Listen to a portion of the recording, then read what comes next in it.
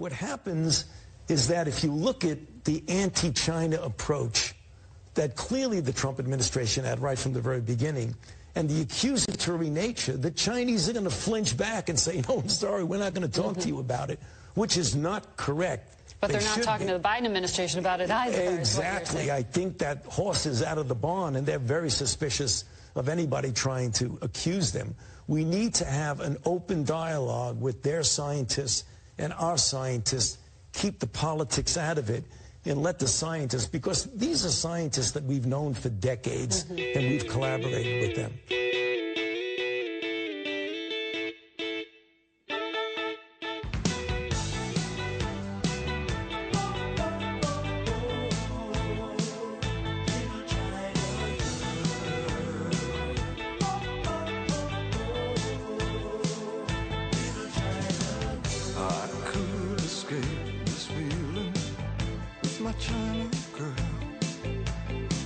That's that lion jerk-off Anthony Fauci on Face the Nation yesterday.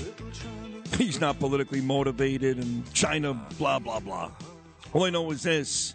Right now, the folks in Beijing, in Shanghai, and all across China are locked down, a COVID lockdown, and the people have taken to the streets. In fact, according to CNN this morning, 16 different locations across China, folks have taken it to the streets. That doesn't happen often in a communist country. With more on this, there is nobody better. I mean, nobody better. He's on this show often because he's the only guy I want to talk to about these things. You can follow him on Twitter at Gordon G. Chang. Gordon G. Chang. Here's my friend, Gordon Chang. Good morning, Gordon. How are you? I'm fine, Sid, and thank you so much. You're very welcome. So the folks have taken it to the streets. I know that Xi just won his third term, unprecedented third term, but not off to a very good start here. Even Beijing and Shanghai, they've taken it to the streets. They beat up a BBC journalist a couple of days ago. What is the latest on the rioting going on in China? Yeah, the protests, as you mentioned, are across China. They are large, and they are coordinated in the sense that everyone has the same grievance, but they're leaderless. This just happened because people decided that they had had enough of the COVID lockdowns. On Thursday, there was a fire in Urumqi in Xinjiang, in the northwestern part of the country, and a reported 10 people were killed. Obviously, the death toll was a lot larger. People then, just right after that in Urumqi, but then in other cities as well, took to the streets. And the Communist Party has doubled down. People's Daily, which is the most authoritative publication in China, issued a landmark editorial saying that the country was going to stick with zero COVID, which was the only solution for China. So this is now a confrontation between the Chinese people and the Communist Party. I actually saw this tweet this morning from a lady I don't recognize, Taylor Lorenz, and I guess she's works for the Washington Post. And she tweeted this, Gordon: there is no lasting natural immunity to COVID. You can get COVID over and over and over again because there are so many endlessly evolving strains and antibodies wane. Also, choosing not to kill off millions of vulnerable people, as the U.S. is doing, is not a critical flaw. With record coronavirus cases, China scrambles to plug an immunity gap. So she's saying, look, this thing lives on forever. They are being careful, unlike the United States, to save their people. She's making an excuse for the Chinese. What do you think about that? That tweet is horrible because we know that in China, many people have died because of the zero COVID policy. People can't get to hospitals. People have been welded into their apartments where they burned to death, which is what happened on Thursday. The zero COVID policies of China have obviously not been good, and for her to justify it is beyond comprehension. So what happens next? Again, you've got these protests all over China, big cities, Beijing, Shanghai. We know that in the past, whether it's a Putin in Russia, communist governments sometimes will shoot some of their own people right there in the street. How violent, how bad can this thing get, these protests across China? These protests could actually become a nationwide movement that removes the Communist Party. Now, we don't know whether that will happen, but we do know that the Chinese people have had enough, not just of zero COVID, but of Xi Jinping and the party. And we know that because in Beijing and Shanghai, that's what the protesters have been saying. These protests, they could fizzle out, but they're going to come back. And the reason is that people have now made the connection that the Communist Party is hurting them, not only personally, but as destroying China itself. And that's why this is even more a threat to the Communist Party than 1989, the Tiananmen Square movement. This is like 1949, Sid. In 1949, the Communist Party was able to take over China against a superior nationalist of Chiang Kai-shek because, as one great Chinese historian put it, the nationalists had lost people's hearts. Well, the Communist Party has lost people's hearts now, and we don't know whether it'll lose power this week or maybe a couple of years from now, but it will happen because the people have decided that they want freedom, and they are not going to be denied.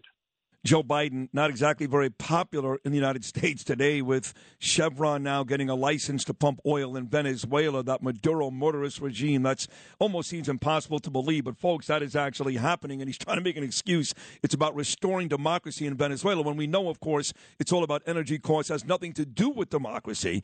Now what does he do here? If you're Joe Biden, if you were Donald Trump, what would they be doing with China basically on fire? Well, so many times American presidents have rescued the Communist Party. Richard Nixon did it in 1972. George H.W. Bush did it in 1989, and Bill Clinton in 1999. Now, I don't think that right now an American president can do anything to save Xi Jinping, but I don't want Biden to try because right now it's important for us to support freedom. The Communist Party is a threat not just to the Chinese people, but not just to its neighbors in the region, but also to the U.S., because the Communist Party thinks that the U.S. is an existential threat because it's worried about the inspirational impact that we have on the Chinese people because of our values and our form of governance. People in China want to govern themselves. They don't want the party. And that's why no matter what we do, we can't stop the Communist Party from assaulting us. So, just to wrap China up in a nice little bow here, Gordon Chang, the great Gordon Chang, you don't expect these protests to stop anytime soon. They may even gain in number, and eventually, according to you, this may oust the Communist Party in China. Yes. I mean, look, some of the anger over the fire on Thursday, that may fade, but the real problems right now for the party is that, as I said, the party has lost their hearts. So these protests can fade for a moment, but they will come back. And so we will see in the pretty near future, I think, that the people of China will win and Xi Jinping and the Communist Party will lose. Let's move to Iran here for a second. I'm not sure if you're keeping up with the soccer, the World Cup soccer, but we actually America plays Iran tomorrow. It's a big game for both clubs because a win has either one of the clubs moving on in that Group B, I guess. But more importantly, I don't know if you saw this, Gordon, a couple of days ago when Iran started the tournament against England, they did lose the game, but the players on the team refused to stand for the national anthem because, much like in China, there are protesters in the streets in Iran, and the players on the soccer team were showing their solidarity not to the government, but to the folks in the street. I thought that was very refreshing. What did you think? Oh, absolutely. And, and it shows that the people of Iran, they right now can't remove their regime, but they are willing to put themselves on the streets at great risk. And this has been periodically. In 2009, I think, it was to our shame that President Obama didn't support the protesters. I don't know why Obama and now Biden think that we have any common interest with the Ayatollahs. Right now, what we must do is support the protesters because they want what we have, which is the right to govern ourselves. Now, this is a story that just broke. The Ayatollah Khomeini, his niece, is an activist in Iran. She has taken to the streets to help the protesters. We know the story about that young lady. I think she's still missing. 24 years old and still missing there. And she was arrested. Ayatollah Khomeini's niece was arrested for protesting, but she's had enough as well. So much like China, do you see these protesters in Iran gaining in numbers, getting more and more bold, and just looking to oust that government? Oh, absolutely. And what we've seen in the most recent round of protests is led by women. It started with the disappearance of a woman and death of a woman, and now it's going to continue. I think you're right. So the deal, the Iran deal, that awful deal that Obama and Kerry put together before Donald Trump came in and whacked it. Now there's been all kinds of rumors that Joe Biden and John Kerry want to do it again. I know you kind of glossed over it a couple of minutes ago, but do you think that's back on the table, or do you think now America will stay out of it because of what's going on in the streets in Tehran? Yeah, I think that deal, at least for the moment, is dead. And part of it is because Russia was very much behind it, and Russia would benefit from it. But the fact that we're talking to Iran about this, to me, is hideous, because we should not be helping the Iranian regime. And that's what we would be doing, sending them cash, legitimizing them, and especially at this critical moment where women and regular Iranians want the Ayatollahs gone. So this really is important for us. When you go back to the 2015 deal, that was wrong. And it was wrong because we were giving them money, which they were using for terrorism. And we also know that they were violating the deal. And President Trump had the courage to say, no, I can't certify compliance. We saw the Obama administration certify compliance when they knew that Iran was actually secretly enriching uranium. This just was wrong. Let's move now from China to Iran to North Korea. There's a story in today's New York Post. Lil' Kim back again. New sign she may be Pop's successor. So I guess Rocket Man there in North Korea at some point is going to have to step down or maybe be killed. Who knows? And it looks like his daughter is being primed to replace him. What's the latest in North Korea? Yeah, this is really one of the most amusing stories. His 10-year-old daughter has now been revealed to the public at two events this month, both of them relating to the Hwasong-17, which is an intercontinental ballistic missile. Most people think, and I think it's probably true, that what he's doing is trying to tell the North Korean people that little Jew A was his successor. But, he has three children. They're all young. I think it's a little bit early for Kim Jong-un to tell anybody that one of them is going to succeed him. I think that this has more to do with Kim's sister, Kim Yo-jong, who is clearly very capable and seemingly ambitious. And I think Kim Jong-un is telling his sister, back off, forget about taking over if I have problems.